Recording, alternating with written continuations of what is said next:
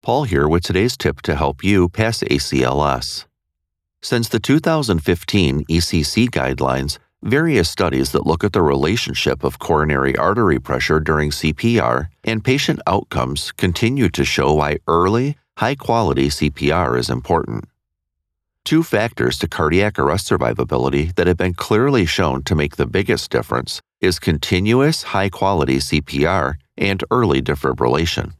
Of course, the rest of our actions such as ACLS resuscitation, post-arrest care, and recovery are important, but are moot if we never achieve return of spontaneous circulation. Why early CPR and defibrillation is so important is today's Pass ACLS tip topic. Listening to a tip daily for a few weeks before your class will help to cement the key concepts needed for you to pass your ACLS written exam and megacode. Push the plus, follow, or subscribe button in your listening app, or activate the Pass ACLS flash briefing skill on your Amazon Voice device so you don't miss upcoming tips. You can find additional ACLS-related resources at passacls.com. The most common dysrhythmia present during the first few minutes of cardiac arrest is ventricular fibrillation. A patient that experiences a witnessed cardiac arrest and is defibrillated within 60 seconds has approximately a 90% chance of converting to a perfusing rhythm.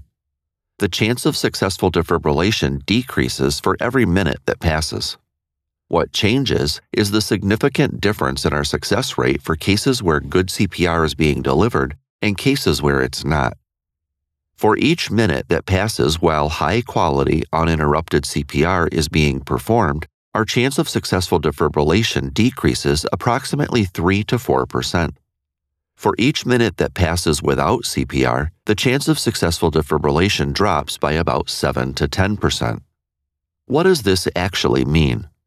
If we do some simple math and think about real life, this means that in a hospital code, a healthcare provider at the bedside with a defibrillator immediately available has about a 90% chance of successful defibrillation. Let's say that a defibrillator isn't at the bedside and a code needs to be called. If the person who identified the code has to go call for help, grab the cart with a monitor or AED, and return to the room takes approximately 2 minutes, the chance of successful defibrillation has dropped from roughly 90% down to 70%.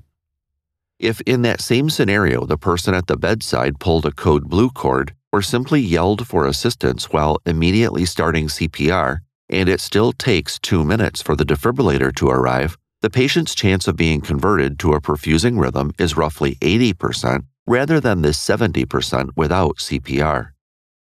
This is also why strong community education programs and EMS dispatchers trained to provide pre-arrival instructions are important for out-of-hospital arrests.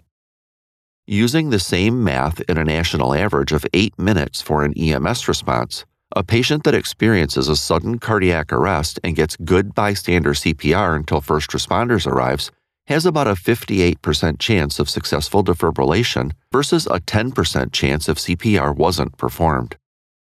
Once CPR is established by healthcare providers, interruptions to fast and deep chest compressions at a rate of 100 to 120 per minute should be kept to under 10 seconds.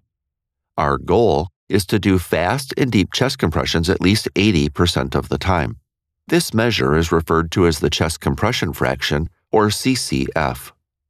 To do this, in addition to all of the other things that need to be done while running a code, requires exceptional teamwork and communication. To accomplish this, teams with enough personnel should assign a CPR coach. The job of the CPR coach is to ensure high-quality CPR throughout the code by providing real-time critical feedback as needed. Some things that will help include using a compression feedback device and end-tidal waveform capnography to objectively assess the adequacy of compressions, continuing fast and deep chest compressions while the defib pads are being attached, charging the defibrillator for at least 15 seconds before a rhythm check, continuing chest compressions while the AED or defibrillator is charging, and not stopping CPR for intubation. The use of objective feedback devices and end-tidal CO2 monitoring are covered in separate Pass ACLS Tip of the Day episodes. If you found today's tip on the importance of early CPR and defibrillation helpful, consider giving back via the secure link in the episode description or take a few seconds to share Pass ACLS on social media. I'm here to help you pass ACLS. Thanks for listening, and good luck with your class.